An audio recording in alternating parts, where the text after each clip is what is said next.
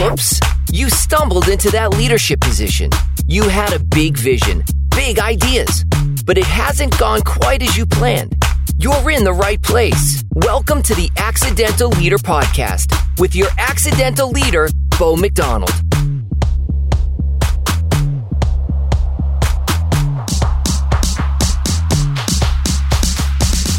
Welcome into episode number 15 of The Accidental Leader. I'm your host and your fellow accidental leader, Bo McDonald. I'm so excited about today's episode. I swear I say this before every episode, but for so many different reasons, I feel like every guest has such a cool story that I love hearing. And, you know, when you're in an industry long enough, you meet people, you build relationships with people. And one of the most exciting things for me to see is when I'm scrolling through LinkedIn and you see that post, so-and-so has just started a new position. And sometimes it's just a lateral move, someone moving companies. But sometimes you have to stop and say, wait, am I seeing this right? So-and-so has been moved into a CEO position. They've earned this cool promotion. And when you look at some of those folks that you've gotten to know, that you've built the relationships with, you know, how hard they've worked, you know, how passionate they are about what they do. And you see that news and you get excited and you're just so glad to see that. And that's kind of today's guest. It's someone I've known in our industry, in the credit union industry for years. We've met at conferences. We've shared clients. And I just was scrolling through LinkedIn one day and all of a sudden I see this person had accepted the CEO position at the organization that she's been at for quite some time. And that was one of those posts where I just had to stop and say, damn, that is so awesome. That is so well deserved. Today's guest, Amber Harsin, CEO of Prodigy. 3, 2, 1. For more resources and to listen to past Accidental Leader podcast episodes, visit theaccidentalleader.com, courtesy of our sponsors, your marketing company, and Uncommon.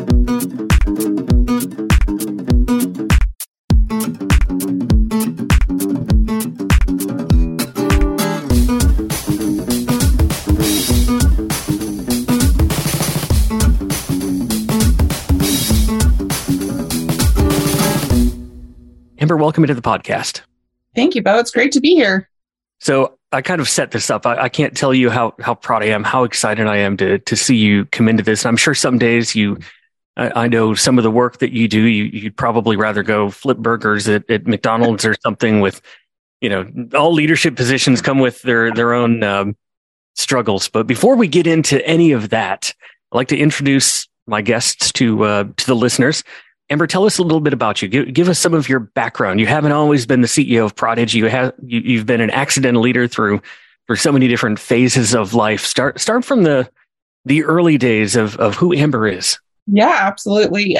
So early days, if we go all the way back to the wee beginning of my professional life, right after I graduated high school, 2 weeks after I graduated high school, which was a feat in and of its own for those that know me well. You'll have heard this story. For those that are just meeting me, I was a teen mom. I got pregnant my sophomore year of high school.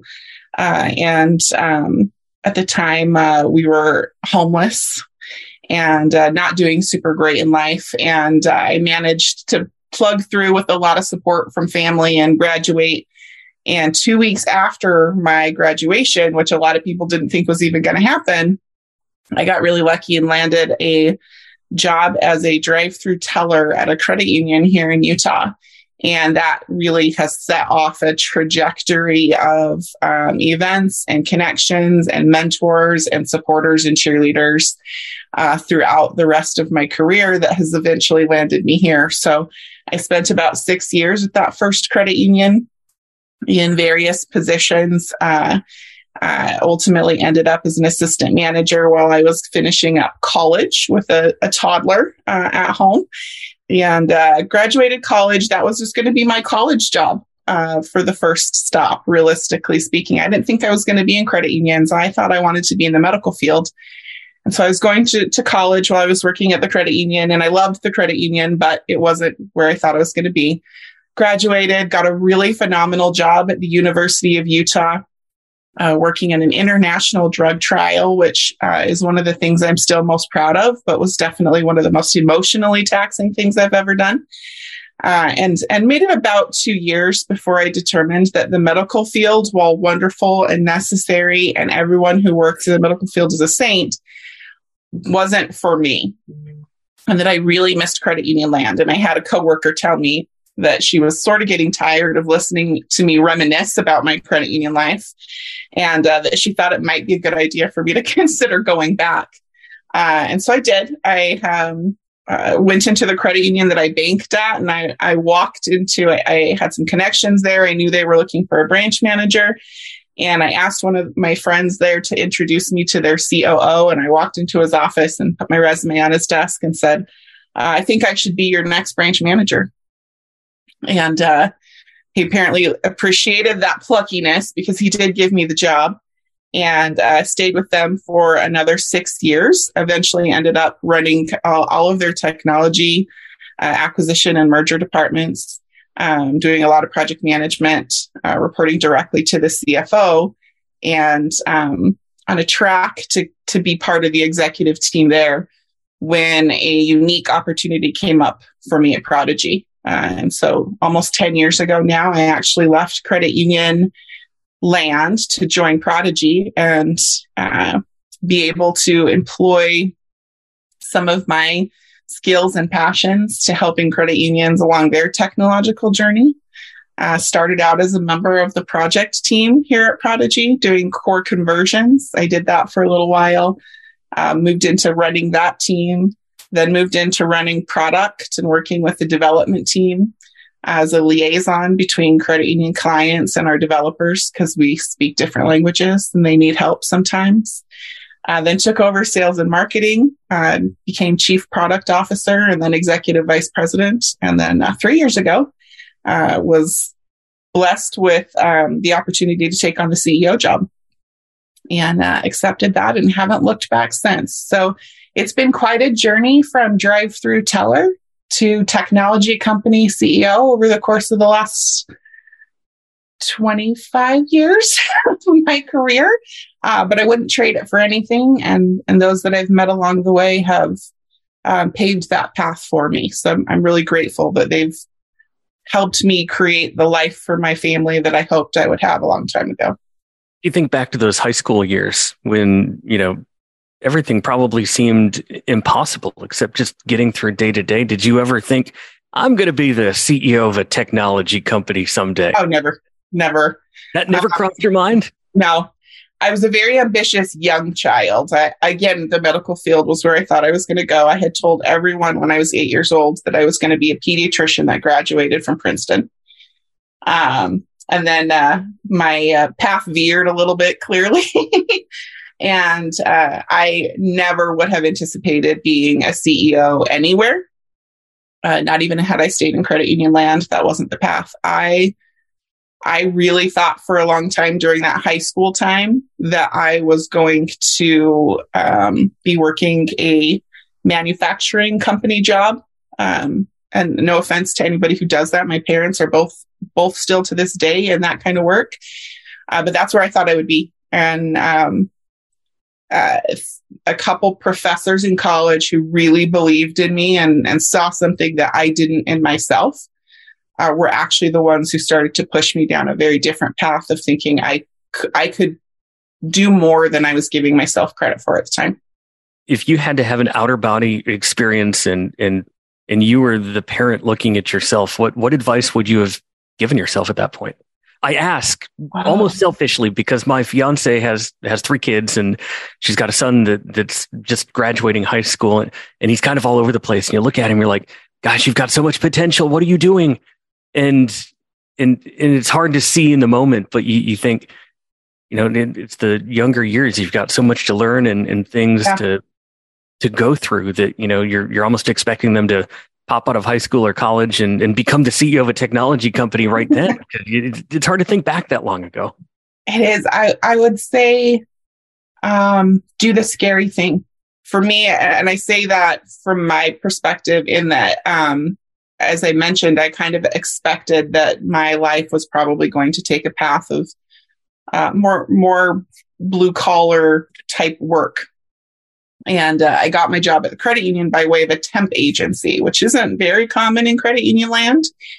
And the credit union that I worked for happened to be hiring via temp agency as a experiment. And we were the only group they ever did this with. And I was terrified to walk into this financial institution and take a job because I didn't believe that I was good enough. I didn't believe that I was the right kind of person for that work. Like, I viewed banking as this kind of almost like wealthy people's work almost, right? The movies and TV have always made us think bankers are these rich folks. We're not necessarily for the regular people. And I couldn't have been more wrong, but I was terrified. And there were times leading up to that I didn't think I was worthy of those kinds of jobs, and that I shouldn't even go, and I should have them look for something else. So I would say, don't let that overtake you. Lean into the fear and try it, because you don't know what's going to happen. And if it doesn't work, great, find something else. But don't let the fear keep you from at least trying the scary thing. Isn't it amazing when you look back? I have this conversation with leaders so often. You think about all of that crap in your root system, the lies you believe of, I'm not good enough, I can't do this. Yep.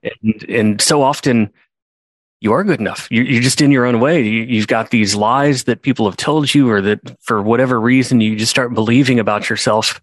And you're the one that really is limiting yourself. It's you and only you in so many cases. Mm-hmm. Very much it can be. And that's the hardest thing, I think, to tell someone else to let go of, right? Like, when you're having those feelings internally, an external source is really hard to hear it from and actually take it to heart. And so I think that's the important thing, is to trust the people that you know love you when they are saying those things to you, and that they're not lying to you, and let that be some of that armor that you can help put on to push through that fear. So over the course of the 25 years, you've worked with a bunch of leaders. If you could go back and identify the one leader who you say, this is why I am the good leader that I am today. I've been able to learn from this person. I think back and think about what they would do in certain situations. Who's that one leader for you? Oh, I have two. And interestingly, they both are not from the credit union space, although they are great too. But I have two. So the dean of my program in college was really the first catalyst for me, where he recognized something, and he really took me under his wing and cultivated some of my skill and helped put me into leadership positions throughout my college career, and let me either sink or swim, so to speak. And thankfully I swam in most of those. And he is the one who helped facilitate for me the job that took me to the second most impactful leader. So he was the one who really taught me to continue leaning into the fear and to push past things. And he convinced me to apply for the job at the University of Utah that I was not technically qualified for. That was a position that required a master's degree. I didn't have a master's degree. He had a contact and a colleague that was running this drug study. She was the physician in charge of the drug study. He reached out to her and said, I think she can do good things for you. And got me in as an internship to start in a neurogenetic international drug study, right? So here I've gone now from credit union assistant manager to running an international drug trial for a neurogeneticist, which was a crazy leap. But he was the first one that taught me to kind of shoot for the stars, because she ultimately interviewed. We hit it off greatly. She also trusted this person, and they brought me in, and she fought with the university for 6 months to get me a full-time position on her staff, even though I was underqualified based off of their graduate standards and their degree standards. She is actually the second catalyst leader for me. As I came in to work with her at the hospital, she was this brilliant female neurologist, which is a tough field for women. It's a heavily male-dominated field. She also probably had the worst case of adult ADHD I've ever encountered in my life. You spend more time with me then. Yeah. You've got some of that too, but I've definitely seen it. But she was this flitting hummingbird of a woman, 5'2", absolutely brilliant, specialized in a couple of very rare neurological disorders, very demanding. She set the bar very, very, very high. And she, for me, became a pivotal leader because she taught me how to champion for people. Because she championed for me for such a long time to get into this career in the first place with her, she also taught me to pass that on and pay it forward and champion for others. And that sometimes the degree or the paper isn't all that matters. There is more to being a leader or a great contributor to a team or an impactful contributor to a team than just that. And how to look for those traits in other people and how to identify those traits in other people and then to fight for them when they deserve a chance. So the special quality to be able to see something in someone that no one else sees. What did you learn from her? Because I know several of the younger team members at your place now, you kind of take them under your wing and you love doing that. What is that one quality that she taught you that you can look at someone and kind of size them up and say, there's things here that other people don't see. Heck, there's things here that this person doesn't see. How do you do that? Observation and listening, looking for grit and tenacity and those people that even when they're afraid, they'll jump, right? You give them a task or a challenge or an assignment that you kind of know is above their skill set or their experience. They have not encountered it before, and watch how they handle that. And they may not deliver a perfect product at the end. But the fact that they'll try and that they'll dig in and that they'll give you their best work are typically the ones we're going to look for. So she really helped me to figure out ways to bring that out in people and really understand those that are going to kind of roll up their sleeves, right? And do the work even when they don't understand it or they haven't had any experience with it before. But definitely grit and tenacity. I know you haven't met her, but I feel like your story is so similar to the vice president of our creative department at your marketing company, Jennifer. She was a guest a few episodes ago. She came in as a graphic designer. I didn't really hear her speak for like 6 months. She was so quiet. She was an awesome designer, but I started to learn her personality and really get to know her. And I remember her saying, I don't want anything to do with leadership. I love designing. And we had gone through a time of 2 or 3 folks who had been in charge of the design department just very rapidly. They would come and go. And we were just in a pinch. I was frustrated. And it was about 2 weeks after someone had left that was leading her. And this is probably the third person. And I started noticing that she was leading the design department, not overpowering, not coming in and being bossy, but she would just see the things that needed to be done and started doing it. And it hit me that she's our next leader of this department because she's not being asked to lead. She's not asking for a title. She's not asking for a raise. She sees something that needs to be done. She's stepping in and she's doing it well. And I almost feel like, that's your story at Prodigy. You've been there and you'd been through several leaders. And I feel like you were so passionate about the team and the work you do. It was just a natural fit. Why would we have to go look somewhere else? Tell us a little bit about that story, how you stepped into that role. Jennifer and I probably could swap some stories. Because there was a long time in my career that I said, particularly while I was still at the credit union, that I said, I like having a seat at the table, but I don't want to be at the head of the table. And I also likewise didn't ever ask for a lot of promotions or raises throughout my career. I let them organically come to me. And the same holds true at Prodigy. I was not expecting to be named Chief Product Officer. When I received that designation, I was kind of perfectly happy leading the product team and working with the developers and doing what I was doing. And the board of directors and the CEO at the time, I think saw the same thing. I was sort of naturally coming in and driving strategy, and without being asked, or even sometimes knowing that I was doing so, and rewarded me that way. And I was actually offered the CEO job at Prodigy once before. When that particular CEO parted ways with us, the board asked if I was interested, and I was like, nope, I like having a seat at the table, but I don't want to be at the head of the table. We've talked about this, remember? I like being part of the team. I like being able to share ideas and collaborate with the team, but I don't want to be the last man or woman on the totem pole. I'm really happy where I'm at. And so we moved forward. We hired someone else who taught me a lot about running a business. The CEO that came in, Brett Weeks is his name.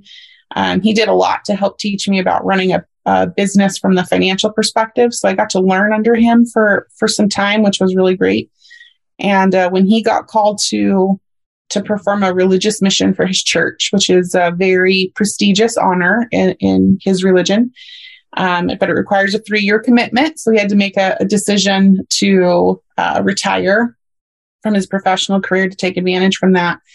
He advocated then for me to throw my hat in the ring. And I said, oh, I don't know. I still, again, I like having a seat at the table, but I'm not sure I want to be at the head of the table. And then my board chair called and said, I really think you need to consider this. And I had to sit back and ask myself and say, how many times are you going to get asked twice? And I had to sort of drill back to my own advice about leaning into the fear, and why was I not wanting to take that seat at the head of the table, and what was kind of keeping me from that, and realized it was very much rooted in fear of failure and fear of not being good enough.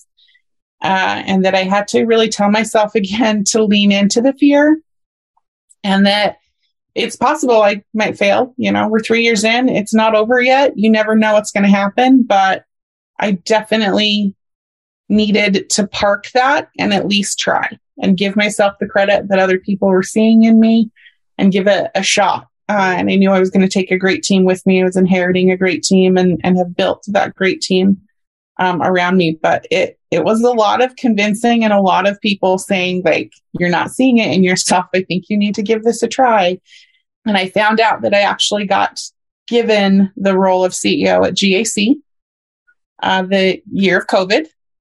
So I was with all my friends from GAC, your marketing company, all the different vendor partners we work with. And I was out with them at dinner and got the call that I was actually being given the job, and got to celebrate it with everyone. So it was a really great lead up to that, but definitely a lot of fear that had to be overcome. It's really hard to be a successful leader, a successful CEO, when fear cripples you. And I know you've been successful. So what have you had to do over the last few years to get that natural instinct of, I'm not going to do this because I'm afraid? When you're a leader, you've got to take risks, not just accepting the position, but afterwards making some big decisions for the organization. What have you done as a leader to try to get that head trash out and get around that? Oh, I'd love to say I've got it out and got around it, but I would be lying through my teeth if I said that was the case. I probably still encounter that fear and self-talk every 2 weeks. There's something, right, where I'm like, oh my gosh, what if I make the wrong choice? Is this going to impact my people? Is this going to impact my clients? What does this really mean? Am I headed down the right path? I think to not admit that we all maybe have some level of that, the noise might be lower, or the volume might be lower sometimes than other times, but I think it always exists, is kind of a falsity if we try to pretend that it's not there. Those are typically the times, if I find the volume really, really loud, that I either need to I know I need to sort of take a mental break and maybe break from work for a minute and focus on some self-care, relationship with my family, and just sort of get myself out of the loop. Or I know that's when I can turn to my team or my circle and be like, hey, can I talk something out with you? So for me, it's really been about not necessarily trying to constantly search for how to make it stop, because I just don't know if that's a reality, or at least for me. But it is about finding ways to not be in my own echo chamber around the fear. whatever it might be, and cultivating the relationships with those that I trust, to be able to run those things by them and have them help pick out the illogical parts. I'm really good at doing that for other people, but I'm not as good at doing it for myself. So having some others around me that can help me re-logic back into it like I would do for them has been vital. And I don't think personally that I could be in a CEO role without a circle of people for that. So if you're like me, you encounter these decisions, the fear pops up, and you start thinking about all these different scenarios. You immediately go to worst case scenario. Yep. Those times where you've encountered that, how often does worst case scenario actually happen? I don't think ever yet. Yeah. I don't think ever yet. Right.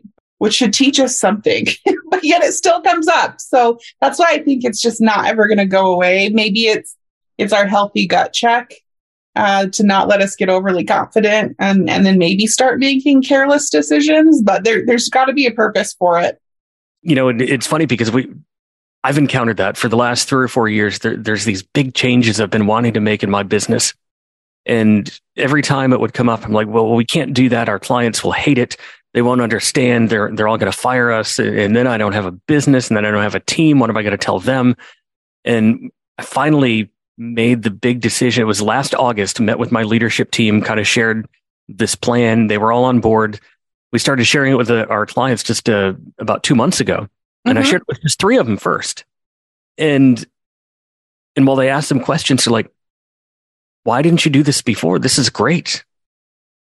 And all of a sudden I'm like, these years of fear. So then I take it to all of our clients. I'm like, here's the changes we're making. Here's how this is going to impact you. Here's why we're doing this.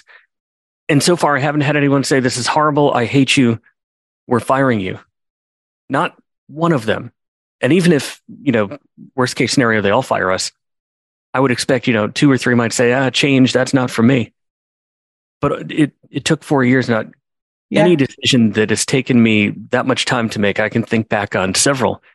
I was thinking, what if I'd made that 3 years earlier? Yeah. Instead of letting fear get in the way, how much better off would I be right now if I didn't listen to that head trash, if I didn't let fear overcome me, and I just ripped the Band-Aid off and I did this thing? Yeah, exactly. That boldness, right? And for me, I feel like sometimes that boldness gets dampened a little bit out of the fear of, if I do make the wrong choice, do I impact these 42 people that work for me? Are they going to be able to pay their mortgages? But on the flip side, those bold decisions are usually the catalyst to something greater that benefits those people too. And I think sometimes that's what I have to remind myself is I can't share too much of the details of this, but we have a very significant investment that we're getting ready to make at Prodigy, that most core providers would think was just nuts. But at the end, if we pull this off, which I fully believe we can, my team will benefit greatly from it. And I do the same thing where I look back and say, why didn't I start this as soon as I took over? I've known we should move in this direction. I felt very strongly about it for 3 years. What's been the holdup? And it's the same thing. So I can relate really closely to what you're talking about, Bo, as that fear factor and like, well, if we're wrong, what does that mean for everyone else? But on the other side of that coin is, what opportunity can we help facilitate and create for those people on our teams? And that's another thing, a tactic I think that I try to remind myself sometimes when I get into the fear is, what if I don't? What if I don't do this? What does that look like? Does that let my team really flourish? Will they really be able to have careers they're proud of at a company that they're really proud of and that they're energized by and that they're excited by? And does that create for them the ability to have financial stability and equity and homes and babies and retirement and all those other things that we need to meet our hierarchy of needs? What if I don't do it? Will they be able to do it, or will the path take longer for them? So I think that becomes a powerful motivator. I've always had to remind myself of the advice that I give to my clients all the time, and I eventually had to start taking it myself. Don't avoid risk, manage it. Yeah. And once you start looking at what is worst case scenario and what are the chances that's actually going to happen, what are the actual realistic negative sides of this, and if it does happen, how bad is it? It's usually not. It's usually not that bad. Typically not. However, we all have to dump that bucket of the fear, or at least turn the volume down, is wise advice. So I want to flip the script a little bit. And this is the point when I say, don't name names. 'Cause, I mean, unless you really want to. If you can think back out of the leaders you've worked with, you talked about some of the great leaders that have instilled great things into you that you've brought with you. What is that one leader that when you became CEO, when you started leading people, you said, I will never be like that person? Who is that leader in your past that you look at that motivates you to be the opposite of that person? How did they impact you? Ooh, that's a loaded question for me, because I have there is one leader. I out of respect, I'm actually not going to name names, but there's someone who, for me personally, was did a lot to cultivate my career and taught me a lot. But for the culture, ended up being very, very damaging. And so it was a very interesting dichotomy to work through. It was a CEO at Prodigy. I will go that far. It was a very interesting dichotomy because I personally saw benefit from that relationship and that mentorship. But I professionally, within the culture of our organization, saw it get ripped to tatters. So for me, I've been able to say, okay, there's parts of that I would want to pick out and I would want to keep and that I would want to use. And there's other things I never, ever, ever want to be like that. I never want to be in a space. This particular leader had a habit of pitting employees against one another, and kind of creating cliques and almost armies against one another. That really, really got very bad and was very damaging to the success and forward momentum of the company. It was very damaging to the psyche of a lot of our employees. We only half joke, those of us who made it through that we have PTSD from that experience, professional PTSD from that experience, that those are the types of things I never want to do, right? I never want anyone on my team to feel like it's an us versus them mentality internally. I never want them to feel like there's a spy in their midst, which are some of the emotions that came out during that time where nobody trusted anybody because they thought everybody was spying on everybody and telling on everybody. And it just got really, really toxic and really, really dangerous. And I think it set back Prodigy as a company for 3 years, at least, if not more, to be honest. But on the flip side, they also taught me a lot of things about, strangely enough, servant leadership, although they didn't practice it very well, and some other frameworks. But that was the leader that I vowed to never be like. I'd never, ever, ever want to be in a situation like that again as a leader or as a participant. You know, it's amazing that you caught on to that so early. If you go back to the early episodes of this podcast, I talk about the tale of the two Johns. You did. And the one toxic John, I feel the same way about him, that without having worked for him, I don't think I would be able to stick up for myself like I do today. I would be a weaker person. And what I learned from him is that those people can be scary if you let them be scary.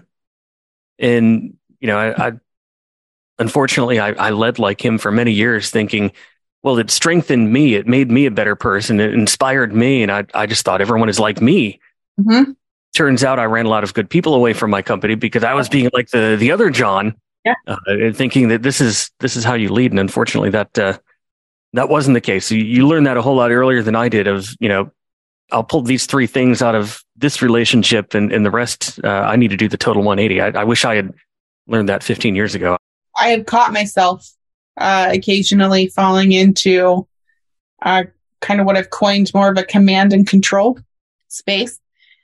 which is where that kind of and ultimately ended up. And I think what's really interesting about that, Bo, is that was the CEO that left. And the first time that I was offered the CEO role at Prodigy and turned it down, I do think that I would have probably done the exact same thing if I had tried to step into that role at that time, coming out of that very toxic environment and that very damaged culture. I think I would have leaned into the things that I had recognized that I felt like were good for me. And I think I would have tried to lead too much like that person, because it took me some reflection through the next 3 years of my role in that culture. I was there. So all of us that were there had to play a part. We all had a role. I had to very much reflect on my role in that and process through my own emotions about it, take ownership and make apologies to people that I owed apologies for things that I maybe did in that time that I wouldn't have done in hindsight or wouldn't want to do again. But I think I had to have that break. I do think I would have very much done what you just talked about for yourself if I had tried to step into that role right away. So in a lot of ways, I'm grateful for being too afraid to take the job at that point, because I think it's what helped me reflect back and understand the parts that I did or did not want to model in that. But that was 3 years of work. It was 3 years of very intensive reflection and frankly, a lot of regrets. So one final question for you as we wrap up episode number 15. I want to talk about the word joy. There's something that, we follow each other on social media. Yep. There's one thing that I absolutely love about you, and you take time for family. You are the CEO of a technology company that has a lot of growing pains, that you've really done a ton of work to grow and make better over the last 3 years. But I always see you on Facebook going to football games. Yes. And not just going, but you're in it. You're not just attending. You really find that balance of joy and spending time with family. How do you do that? Because that's so difficult for I would say some people, for most people. Well, I will say that I don't think I've perfecting that in any way, because my version of involvement tends to organically be so high. So I started off as just a mom for that team. We were one team. Then I decided I was going to help that coach build a program. And now we are 14 teams and 200 athletes strong. And I'm actually the president of the board. So I kind of turned it into another job. So I got to be a little careful, and I need to be honest and kind of caution about that. But what I found is that I have a tendency, and that was an example of that, I have a tendency to be maybe a little bit too involved in work and creating success out of everything, or trying to create success out of everything, or make everything bigger and better and badder and stronger. But I get the added bonus in this case of there are 200 kids from 10 to 16 or 17 that have a true, pure love for something. And they just want to come out and have fun, and they want to compete. And that energy is quite a draw. And to be part of that and watch them grow and watch them succeed, even if it just means they went from a backup to a starter on their cute little league team, is really rewarding. And so I've needed to balance my professional life a little bit with watching other people succeed too, and watching that in kids and youth and my own children has been great. I also happen to just really, really like my kid. I think he's really cool.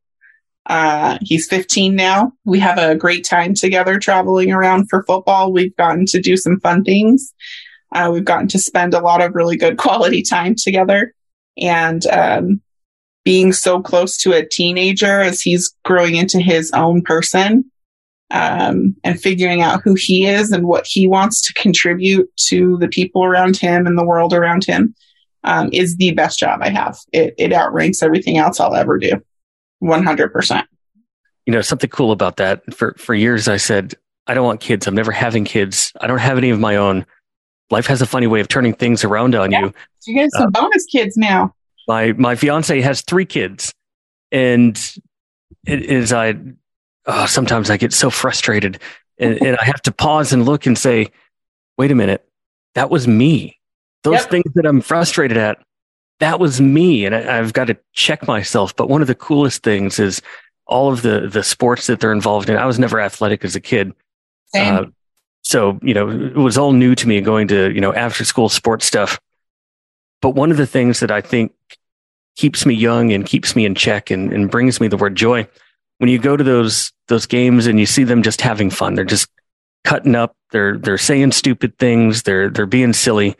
If I didn't have that in my life, I'd probably be growing more and more every day as a grumpy old man without joy in life, just thinking we've got to get work done. There's stuff to get done. And when I sit back and look at that, it gives me the opportunity to say, got to find joy. If I can't bring this kind of joy to my work, to my team, and not be so serious about things, that can get pretty miserable pretty fast. Yeah. The best parts are after a really challenging week at work, right? Like it's not, this better than anyone else. It's a lot of responsibility to run a company and employ people.